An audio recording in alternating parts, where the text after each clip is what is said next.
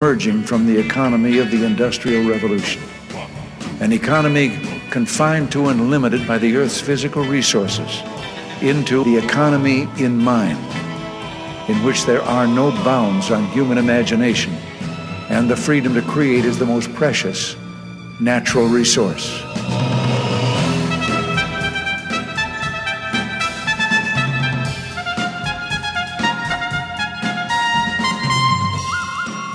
And welcome for the last time in 2018 to the Soul of Enterprise, Business in the Knowledge Economy, sponsored by Sage, energizing business builders around the world through the imagination of our people and the power of technology.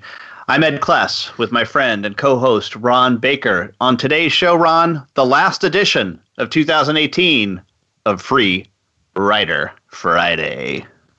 It's awesome, Ed. It's number 222. 222. Isn't that a TV show? Room 222? Yeah, Room 222. That's right. 222. I have no idea what the show is about. I just remember the show. Yeah, that's odd. Because doesn't that go back to the 70s, I think. Yeah, no clue what the show's about. We'll have to look that up and do a post about Room 222, but I have no idea. Well, it just carbon dates me, I suppose, as, you know, being alive in the early 70s. Right. Coming of age. Yeah, exactly. You know, I'm glad that we separate this Free Writer Friday from like a year in the review or even best business books, because I've got a huge stack on this stuff. just normal, you know, like we normally do. So there's no way we could combine those three things into one show. Yeah, no, I know. Which I think we've tried to do, and then hence it then broke apart into the best business books and a year in review. Because I think what happened was one year we did a year in review show, and we tried to do best business books, and got about halfway through the show, and we're like, okay, well, this isn't working. Oh man, so we're up and ready to rock and roll here, and I've got stuff I in my stack. I purged my stack, Ron. I got it down. I purged it. I did too. You know, so I think that's helpful. But what I want to start off with is the one that's the oldest in my stack, and it goes back to October of 2018, so this year, and it's from our friend Warren Meyer at the Coyote blog. Okay. And it's just one more great post that I just never got a chance to mention, because I think, and I've got a couple of things on global warming or climate change or whatever you want to talk about, and I figured this would be a goodest place to start. And that is, he did a great post back in this day about the real scandal in climate science, and the scandal is that the problem with temperature data, right? Mm-hmm. Which I've always kind of been concerned about this. You know, if you really think about the idea of measurements, right? And you make a great distinction between a measurement and a metric, right? This is clearly a measurement when you're taking the temperature, but when you're taking the temperature of any one particular place at a particular time, yes, then I agree that you have a measurement. But would you agree with me, Ron, that when you then try to understand what, let's say, the average global temperature is to try to get any kind of a feeling, that you have now turned that measurement into a metric, right? Sure. Because, yeah, which other measures are you going to include in your average? Correct. Right? So you get to make a choice, and that choice can go one way or the other. And how does one retrospectively go back and do this, considering that the data for this stuff is only, you know, let's just, how long have been newspapers say measuring temperature? Yeah, how far back? And where do we know? Where do we know it's from? Right? I mean, and of course they'll say, well, there's ways that we can do this through the ice deposits that's left. Right. Okay. Tree rings and you know, various trees and parts of this was part of the big scandal at that East Anglia University. The data, it was manipulated, and all sorts of stuff came out in those emails that got out from that scandal. Right. Anyway, so let me just, and this is a fairly extensive article, but I just want to cut to the heart of it because there's other stuff that I want to get to, including to hear what's in your stack. But this is his great observation, and that is that the world's governments, I'm now quoting from the article, the world's governments have spent tens, perhaps hundreds of billions of dollars on global warming research and mitigation, and have done almost zero to build out and improve a reliable temperature measurement system and historical temperature database.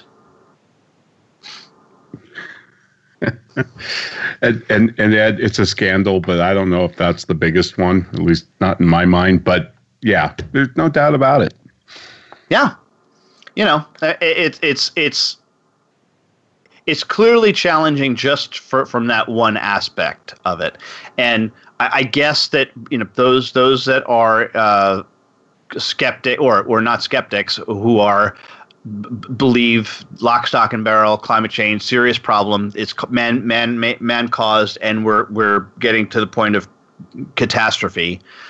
Would say they rely on the quote science, which maybe I'm just not smart enough. I haven't done the research enough to understand the science.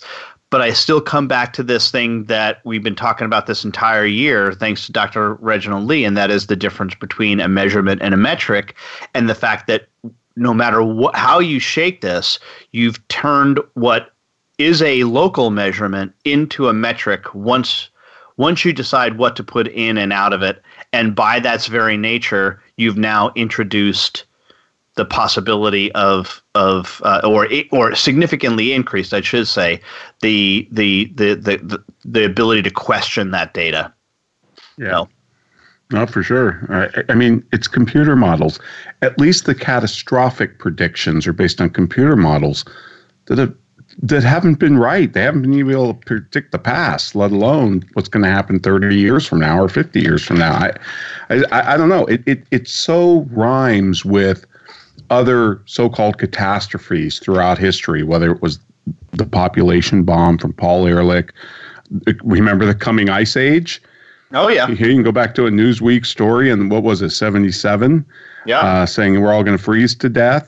I mean, this Club of Rome, we're going to run out of oil, we're going to run out of this and that. I mean, just, I don't put a lot of stock into this stuff. It's scaremongering. Yep. Nope, agreed. Anyway, so that's what I wanted to lead off with. I don't know if you've got anything else on that, but I've got a couple other things in my stack. Want to go down that path, but there's the first. No, I don't have anything else on climate, but I do have something that I meant to bring this up before because it's from November 3rd, and I just wanted to get your opinion on this. I kind of didn't know until I read this that IBM bought Red Hat.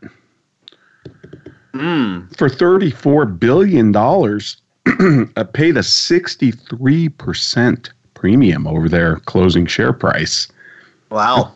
Red Hat was founded in 1993. It reached $2.9 billion in revenue.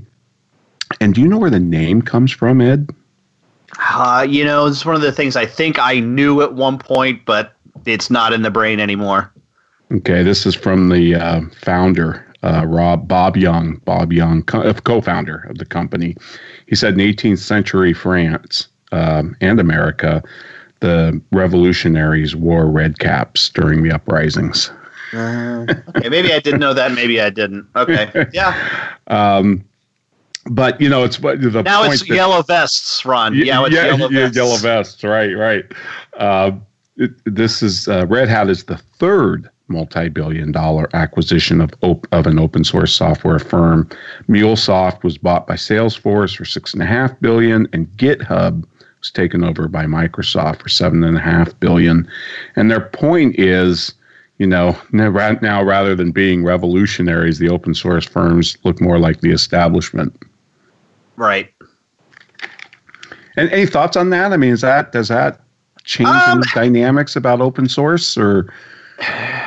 Well, no, because Linux is still open source, right? I mean, Red Hat was a commercialized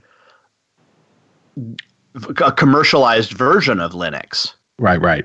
Right. And they would customize things. And, yeah. And I don't know enough about it, but there obviously I think there are programming utilities and all kinds of stuff that went along with the Red Hat infrastructure, right? But I think open source, we hear less and less about it, but I still think it's highly in play. I think especially when it comes to blockchain, because let's just face it, blockchain is open source. Right. So I think maybe that's where people have moved on to. So. Okay. Well, I just thought it was interesting. The other thing they point out, IBM has had 22 quarters of declining revenue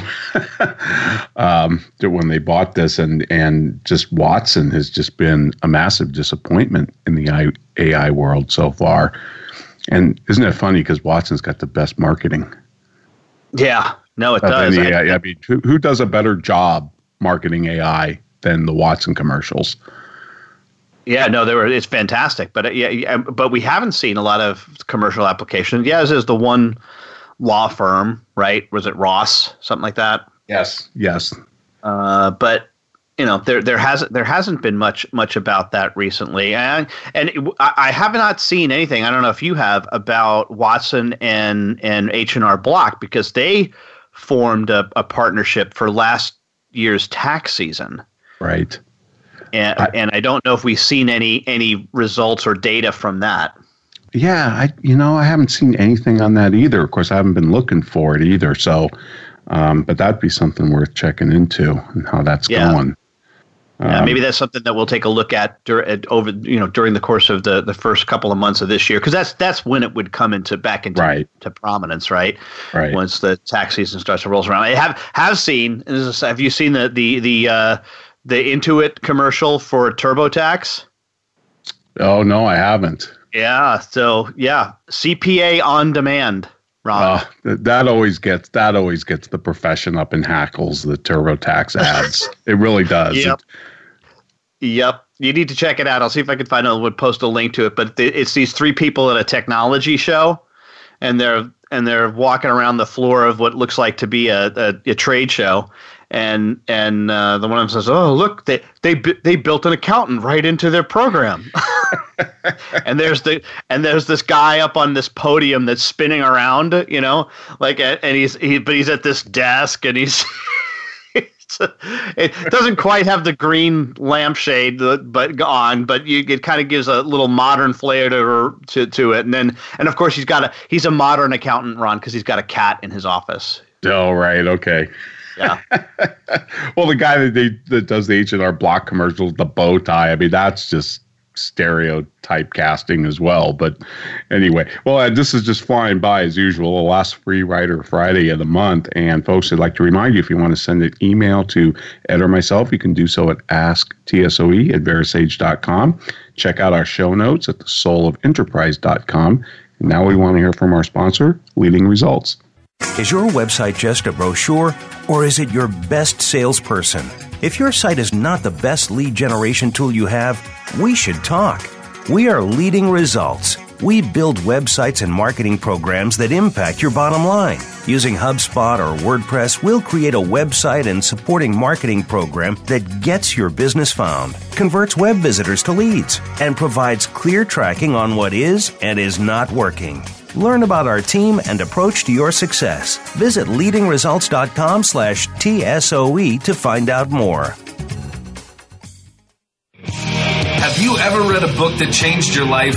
I sure have. But have you ever read a book where the foreword changed your life? Me neither.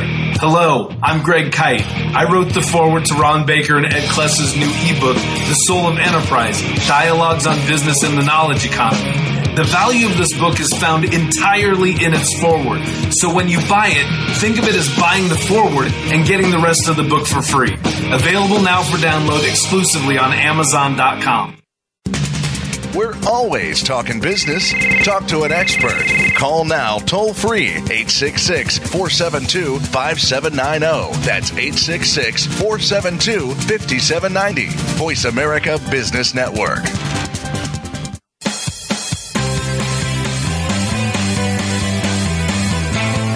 You You are tuned into The Soul of Enterprise with Ron Baker and Ed Kless. To find out more about our show, visit us on the web at thesoulofenterprise.com. You can also chat with us on Twitter using hashtag AskTSOE. Now, back to The Soul of Enterprise. And the final episode of 2018 also happens to be our last edition of Free Rider Friday. We do 12 of them, and this is show 222 of our careers here at Voice America. We're happy to be renewing through Sage. We got great announcements in the last couple of weeks about that, so pretty excited for another year of sustainability of the Soul of Enterprise, Ron. Me too. Thrilled. And speaking of sustainability. All right. Andrew Winston, columnist at Harvard Business Review, wrote the following column: "The story of sustainability in 2018. We have about 12 years left." Ron. Yeah. See, this is the kind of stuff that just blows my mind. You might as well start a 12 years and walk out in the middle of the desert and say, "This is it." Yeah. Well, okay. So yes, and let me disagree slightly. At least this guy is putting a date on it. Okay. Right? I'm going to give him points for putting dates on it. Al Gore did too. Al Gore said, well, he didn't put a date, but he said 10 years. Well, same thing, right? Yeah. So this is just, and we'll post a link to this. This is just a litany of one. I'm just going to read kind of the headlines of this article. The world scientists sound a final alarm on climate.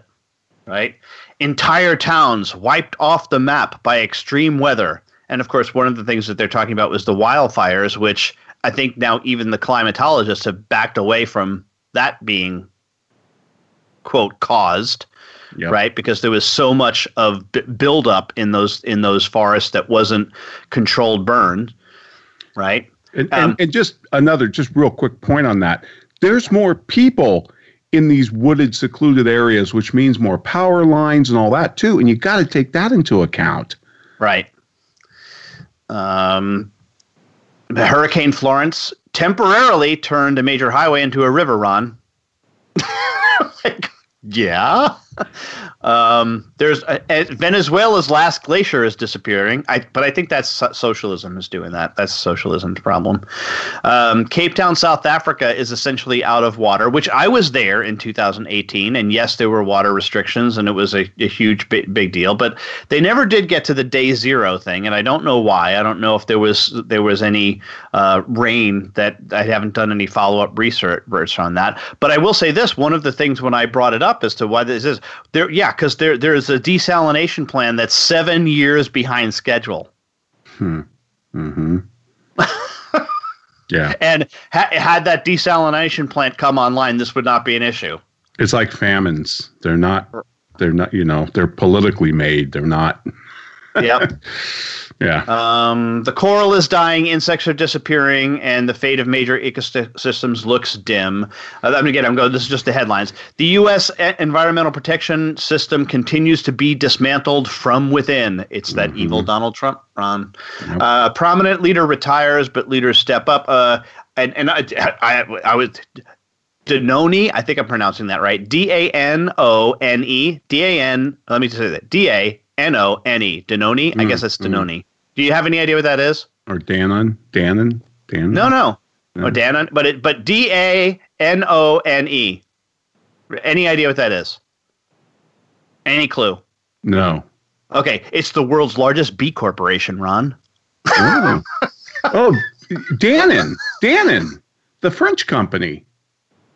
It's not Danone like Danone yogurt. It's not? No, completely different thing. Okay. Yeah. More investors are viewing climate change sustainability as value business issues. Okay, well, you would think that we would get points.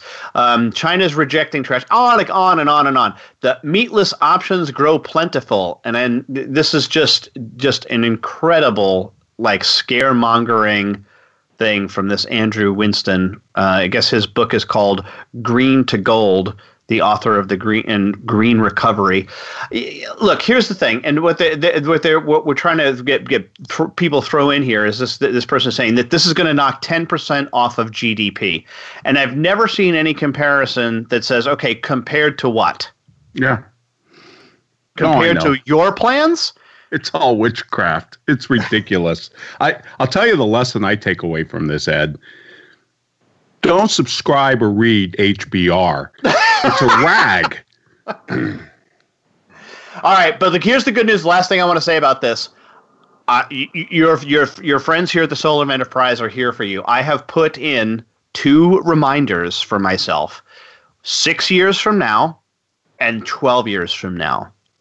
So I make a promise to our audience that if we are still on 6 years from now, God willing, in some capacity, I will have a reminder that goes off in my calendaring system that tells me to say, all right, we need to do a 6-year update to this to see where we are. Oh, so, we could spend every show doing updates on predictions made in the past about, I mean, if this guy's right about these cities disappearing, then that should be reflected in the real estate prices.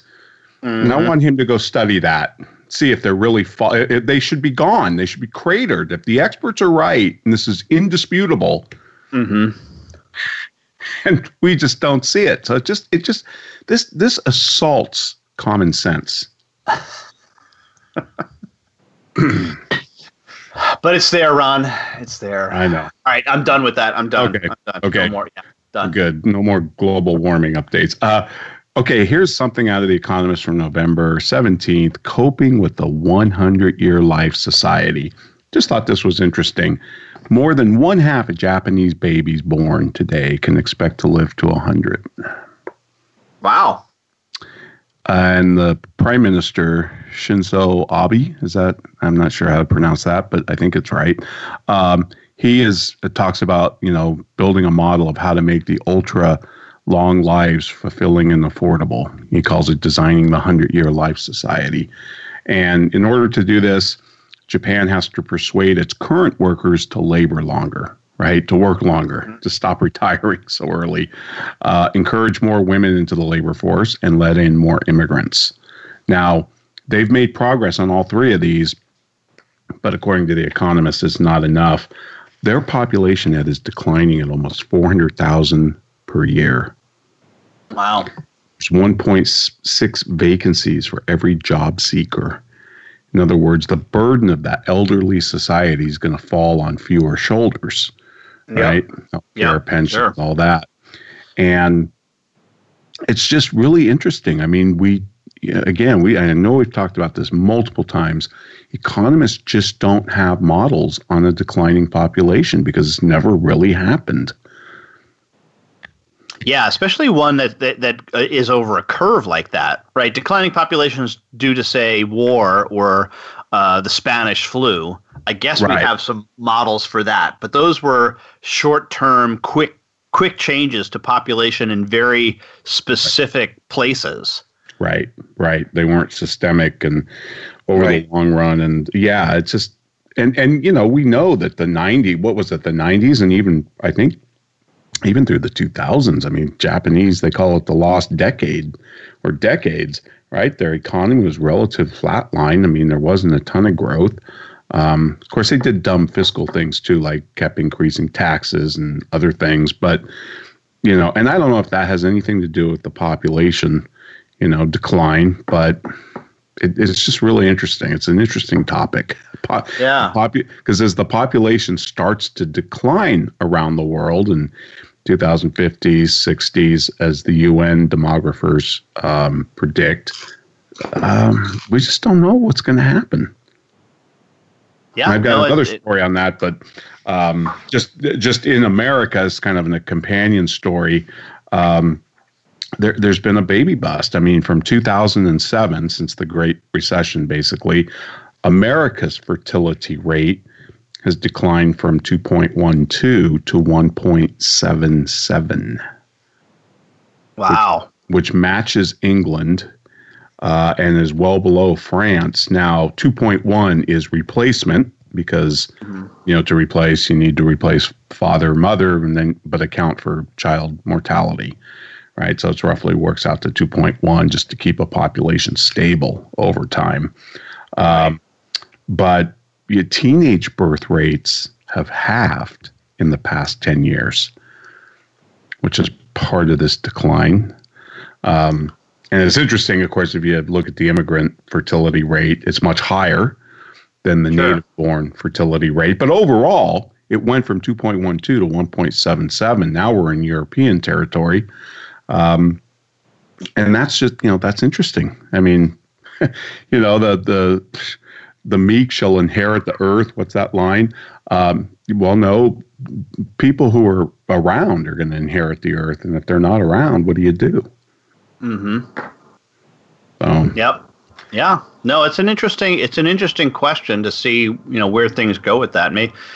And look, we might be facing some of the same things that Japan is when it comes to, Social Security and not having enough people to come in. This is why, honestly, this is one of the reasons why I think the wall is such an insidious idea. Mm-hmm. Yeah, no, it's a great argument for immigration that it's going to save Social Security. However, I have to say, Ed, the counter argument is you don't take a bankrupt system and make it better by adding more people to it. No, that's true, and there definitely needs to be a something that's done with regard to that. Irrespective of what we do with immigration. Exactly, irrespective of what we do with immigration, right? For sure. Right. All right. Well, let me see if I can sneak a quick one in here before we take our next break. I've got a couple of real short ones here. I just think you might find fun. You might find funny. So, our favorite Christmas song, Ron? Is that the Band-Aid? Yeah. Do they know it's Christmas time? Yeah. Do they? Right? Yeah. I actually, I have to say, I like that. I like the song. Don't like the sentiment behind it, but I like the tune. So this is my brother's Christmas joke that he posted, and it's not a true story, but it begins with the phrase "true story." He goes, "True story. Me, Alexa, define white privilege. Alexa, okay, playing Do They Know It's Christmas Time by Band-Aid." Oh, wasn't there all sorts of stuff about the artists were complaining there wasn't enough caviar and, their limos were late. And where nothing ever grows. I just thought what they did in the movie and took down that song was so good. Yes. Remember Magat and even Father Robert Sirico. Was that Poverty Inc.? Yes, it was Poverty Inc. Yeah, and they just totally blasted that song, which was just great because it's so righteous. Yeah, and that is my entire point. Is like the people I know who are from Africa hate the song. Hate the song, absolutely. So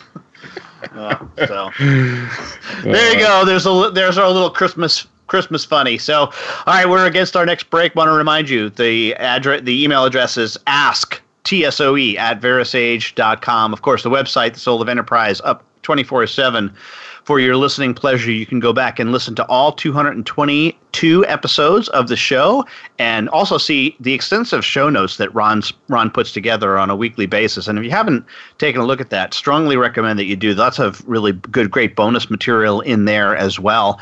And then we do our preview to upcoming shows, so what's coming up in the upcoming weeks. But right now, a word from our sponsor.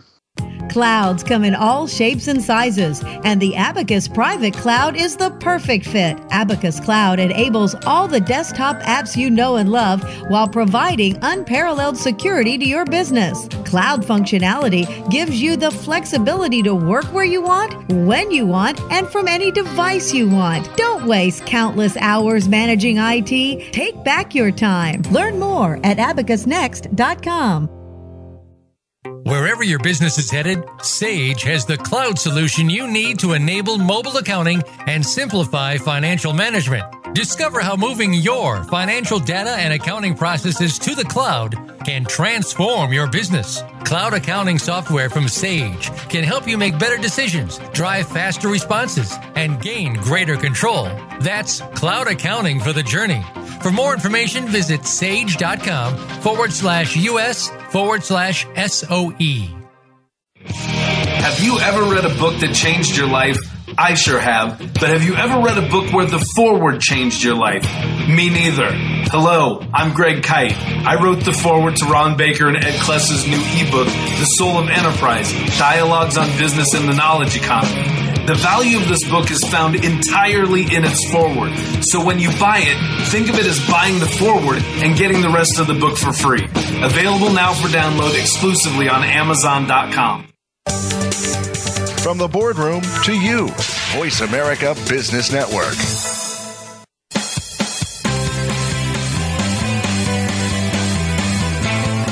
You are tuned into The Soul of Enterprise with Ron Baker and Ed Kless. To find out more about our show, visit us on the web at thesoulofenterprise.com. You can also chat with us on Twitter using hashtag AskTSOE. Now, back to The Soul of Enterprise.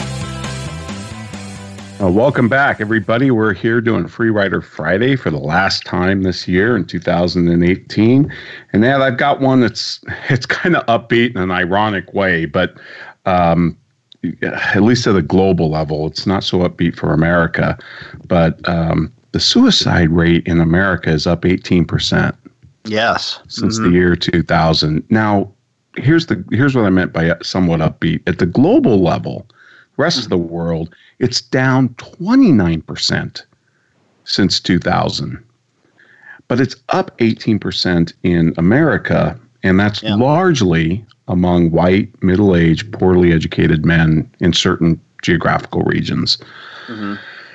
And this is from The Economist, November 24th. They had a whole kind of section on this. And, you know, the reason it's down from a global level is kind of interesting.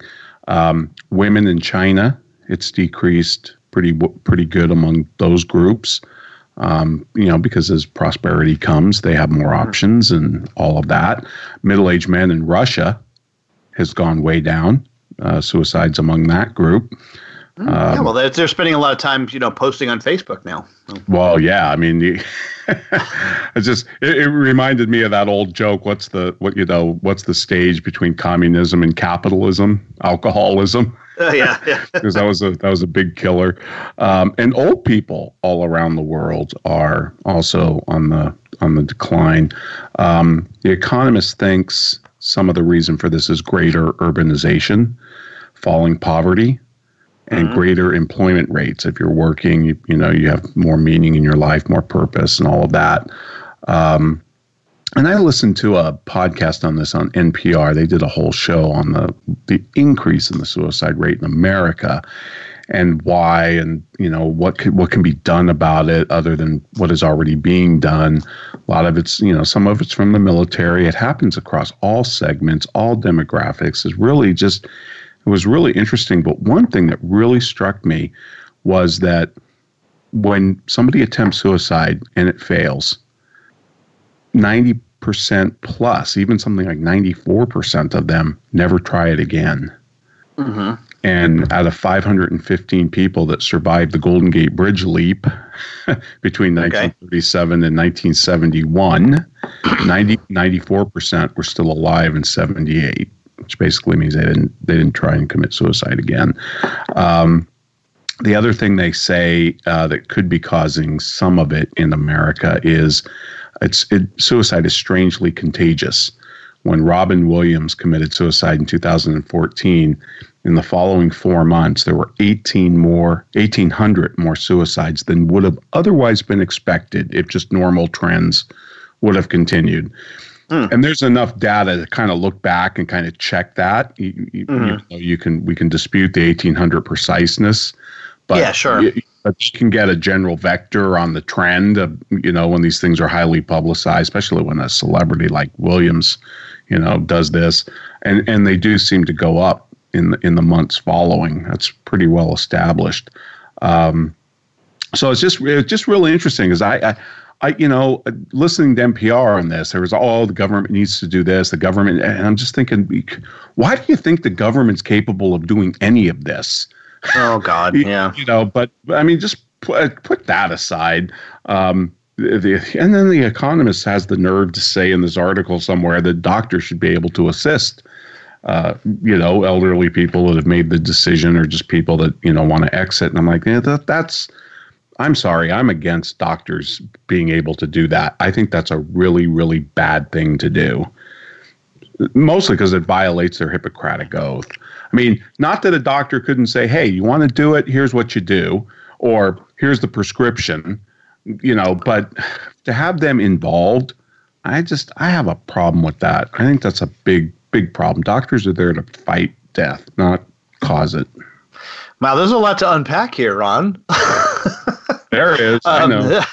So, but let me first ask a couple questions about. Did they mention anything about the opioid crisis? Because I would think that would be a factor as well. Well, they did a little bit, yeah, and of course, guns. You can't read one of these without access to guns, and that's part of the urbanization, right? Because they say, well, farmers in rural areas kill things, and so they have access to guns. Yeah, but which is nonsense, though, because if you just look at the statistics, the overall suicide rate is not all that different. Yeah, okay, now, yes, it's gone up in the U.S., but the overall suicide rate is not significantly different, and it's just that we happen to use a gun. Right, yeah. No, because we do have access to them, and that's true. Even if it goes up 18%, I just don't know if they try and buttress that argument that, well, because you have so easy access to it, because it's available, and it's going to be a sure thing, right? Rather than if you took a bottle full of pills, maybe the hospital could revive you, and then you'd never try it again. That's their argument. That, well, but with a gun, it's probably going to kill you. But, if you try and do it some other way and you fail, then chances are you'll never try it again. Interesting argument. I don't know whether I fully buy into that because, again, then the suicide rates wouldn't be significantly different then.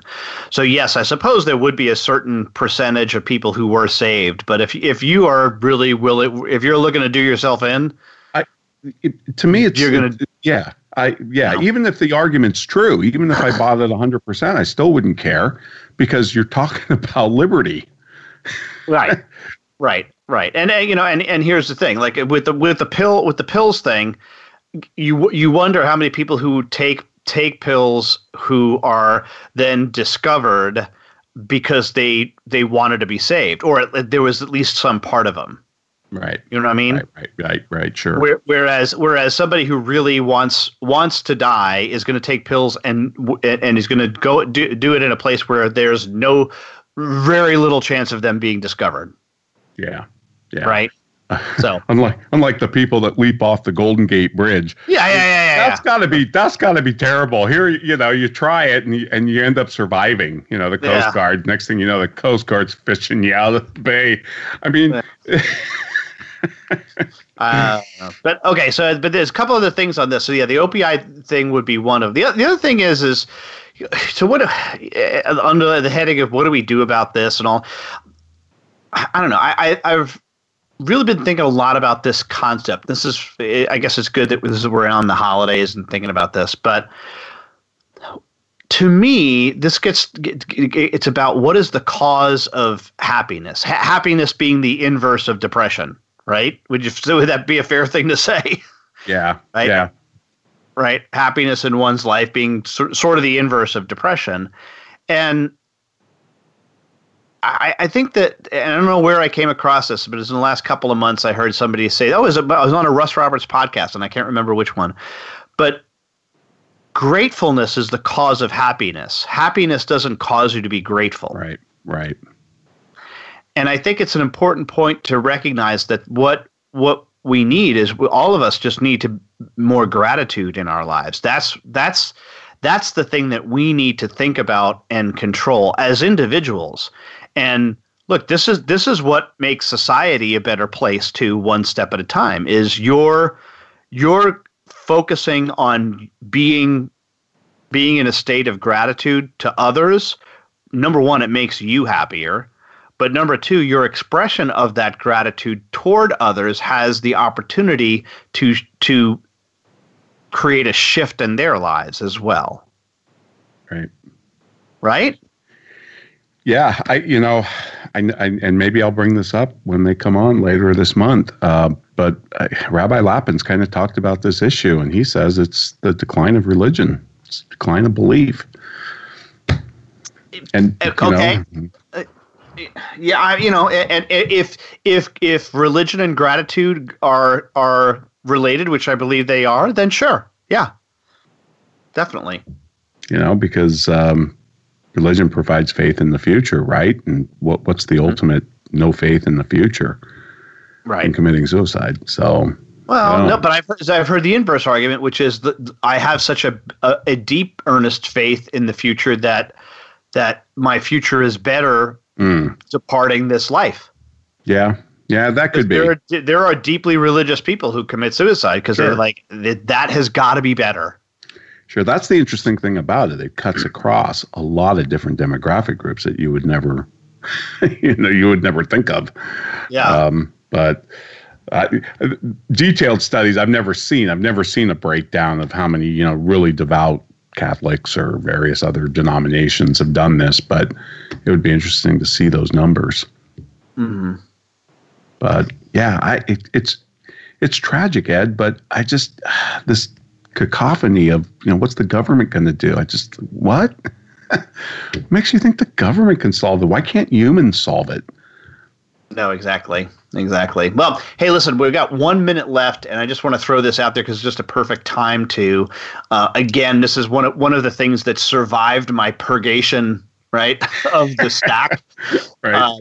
But it's a little bit older. It's from November 25th, and this is an article originally published in Intellectual Takeout. Takeout. And this is why socialists are more materialistic than capitalists, right? Or said inversely, and I think this is the more important way that I would think about this, is why spiritual people are more inclined to embrace free markets than materialists. Right? Mm-hmm. And you're going to love this because he opens up with a quote from Michael Novak, right? Where Novak urged or argued that possess certain commonalities that cultures such as Confucianism, Judaism, Protestantism, and Northern European Catholics possess certain commonalities that made them more likely to engage in capitalism successfully. Among these commonalities that cited by Novak were, quote, a certain rigor and austerity and an almost stoic sense of sobriety and responsibility and a certain disdain for corruption. And anyway, I just want to post a link to this article and have some folks read it who are interested because it's a really good one and on this notion of the difference between capitalism and materialism. So just as a follow on to your and a little slightly more upbeat note, Ron. No, and that is so right. I mean, there's nobody more materialist than the former socialist or communist countries. All they talked about was hitting their quotas and the farm production. You were just bombasted with that. Whereas in capitalism, there's enough wealth to explore the finer things in life that are more spiritual. Yep, absolutely. All right, well, up against our last break, Ron, to remind you, the show is The Soul of Enterprise. You can see us at thesoulofenterprise.com, which is our website. And listen, hey, those of you who are looking to potentially become sponsors, we are really going to make a push in 2019 to up the number of sponsors that we have for the show. So if you've listened this far into the show, I'm sure that the Soul of Enterprise is something that you care about. And if you or someone you think would be a great sponsor for the show, please send us an email at asktsoe. We'd love to hear from you on that. And lastly, if you want to give Ron and I a late Christmas present, please go out to iTunes or wherever you listen to the Soul of Enterprise and give us a quick review of the show. Really love to hear from you. But right now, a word from our sponsor and my employer, Sage. Wherever your business is headed, Sage has the cloud solution you need to enable mobile accounting and simplify financial management. Discover how moving your financial data and accounting processes to the cloud can transform your business. Cloud accounting software from Sage can help you make better decisions, drive faster responses, and gain greater control. That's cloud accounting for the journey. For more information, visit sage.com/US/SOE. There is no blueprint for running the perfect firm, no way to know the challenges you'll face. But your journey does not have to be an odyssey. Experience what it is like for every part of your firm to be connected. Experience a practice management tool where everything is just a click away. Experience Office Tools. To learn more, visit OfficeTools.com. Have you ever read a book that changed your life? I sure have. But have you ever read a book where the foreword changed your life? Me neither. Hello, I'm Greg Kite. I wrote the foreword to Ron Baker and Ed Kless's new ebook, The Soul of Enterprise, Dialogues on Business and the Knowledge Economy. The value of this book is found entirely in its foreword. So when you buy it, think of it as buying the foreword and getting the rest of the book for free. Available now for download exclusively on Amazon.com. When it comes to business, you'll find the experts here. Voice America Business Network.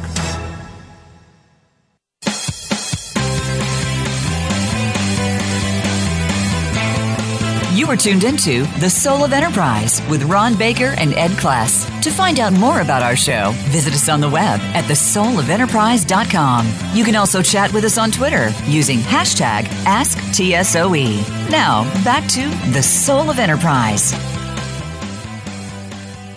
Well, welcome back, everybody. We're doing the last Free Rider Friday for the year, for the month of December. And Ed, I got one here from Bartleby, the regular column in The Economist, called Take a Break.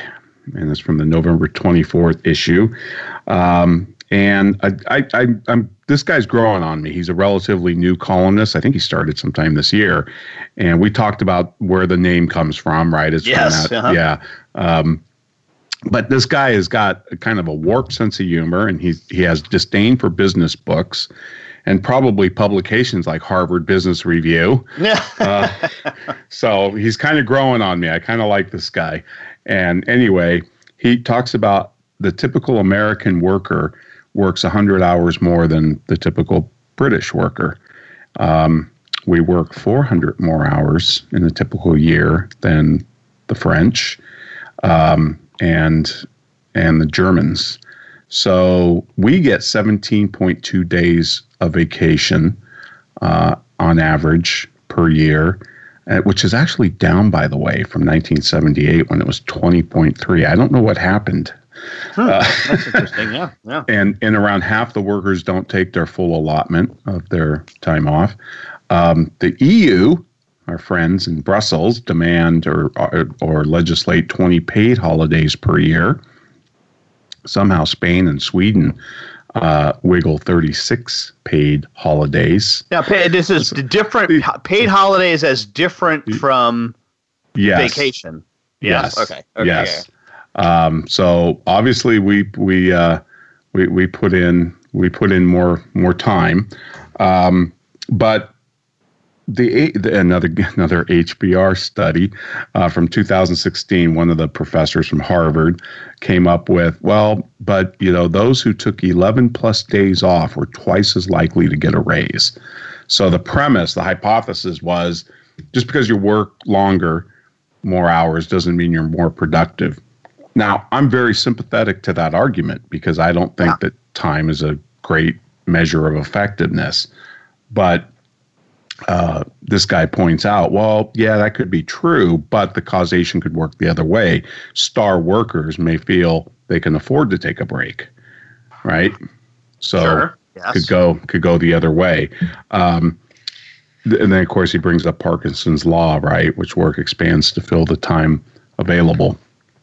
It was just kind of interesting. It was basically saying, hey, take a break and don't feel guilty about it because you're probably going to lead to more productivity. It just reminded me of, Roe and Jody Thompson and Callie Resler about, manage the work, not the people, right? Just get your work done. I mean, I kind of have sympathy for the argument that, nobody's changed the world putting in 40 hours a week. Mm-hmm. But it's not just work for the sake of work or killing yourself or ruining your health but fanatics are fanatics and they're just in the flow more. Right. And they're not aware of the time. You do what it takes to build a business, right? And that's probably going to require putting in more time is measured after the fact on a timesheet or whatever. But you want to change the world, you gotta have a fanatical mission. Well, and then here's the other thing too, Ron. As we get more and more and more people cross the threshold to become full-on knowledge workers, right? And look, this goes back to a post I did in 2008. It's like if I'm awake, I'm thinking. Yep, absolutely. I'm gathering knowledge. How many times have you and I talked on this program about The Man in the High Castle or stuff we watched on TV and how we've related it back in some way to either business or just the creativity that's involved in that? So does binge watching Man in the High Castle count for overtime? I guess. I mean, right? Should I submit to Sage? Hey, I talk about The Man in the High Castle, so I should. But when I'm, binge watching, I should be getting paid. At what point, where does work begin and end? Is the question. Right, especially now that we're so, online all the time and completely accessible. But I think it comes back to the impact you can make, and those impacts are, more guided by the 20/80 rule. Like a lot of things I do are just they're not dependent on the quantity of time I put in. They're dependent upon the words I use or the examples or the ideas that I spread. That's what makes the impact, and it just can't be measured by hours. But unfortunately, hours are the easy measurement, right? So that's what everybody defaults to, and that's one of my issues with this. But you bring up an interesting point, Ed, about how we draw lessons from different things. I mean, the Christmas Carol show that we ran last week, NPR also on Planet Money did a show on the Christmas Carol, and they went to some high school in Connecticut that was doing the play, right? But they were talking about some economic lessons out of the Christmas Carol, the whole miser thing. But one that they brought up that I don't think you and I hit on, and I missed it. But remember when the kids come to the door of Scrooge and ask for a donation? Yeah. And he goes off on this tyrant about, oh, well, we have the poorhouses for that with their surplus population. Yes. Well, that was Dickens nailing Robert Malthus.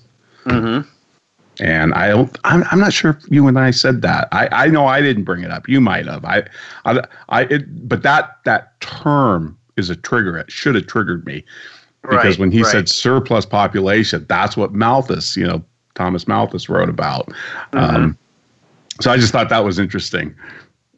Yeah, decrease the surplus population. Yeah. Yeah. Yep. Okay. Because I can see that. Dickens hated Malthus and he hated Frederick Winslow Taylor. He had disdain for that. He just had total disdain for trying to, turn humankind into a number. Yep. All right. Well, listen, Ron, we're right up against the end of the show here. About 2 minutes, 1 minute and a half till the close. I want to throw this one out there. Long piece in the New York Times that I'll put up on the show notes, and really should read it because it's absolutely fascinating. Published on December 21st. What is glitter? Okay. Okay. You would not believe, Ron, how intense it is to make glitter.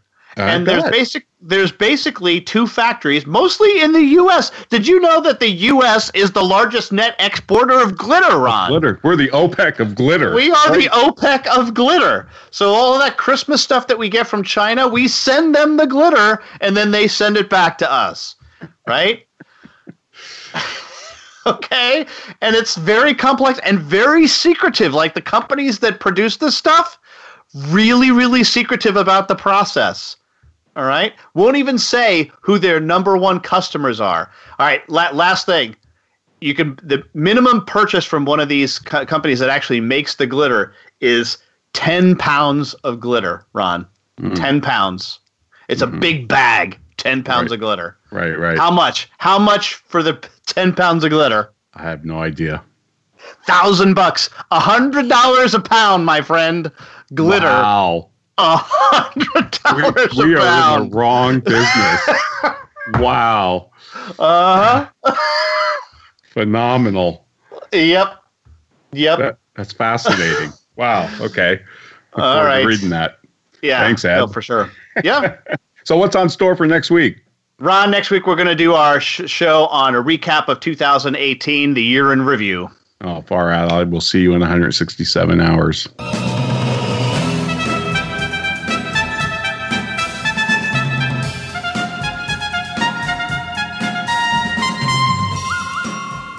This has been the Soul of Enterprise, Business in the Knowledge Economy, sponsored by Sage, energizing business builders around the world with the imagination of our people and the power of technology. Join us next week on Friday at 4 p.m. Eastern, that's 1 p.m. Pacific. In the meantime, please do visit our website at www.thesoulofenterprise.com.